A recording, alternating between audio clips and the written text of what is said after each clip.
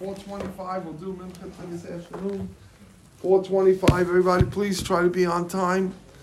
Rabbi Rechnitz says he'll try to come on Sunday morning, that'll be nice.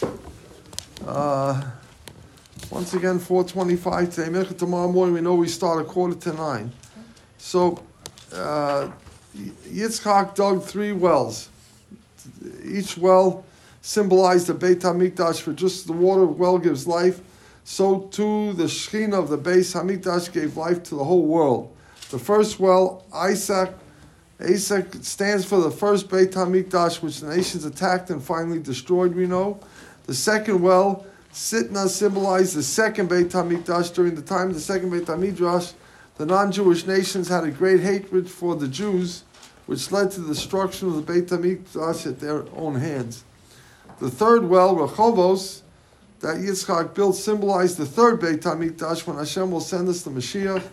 There will be peace in the world, and He will build the third Beit HaMikdash for us.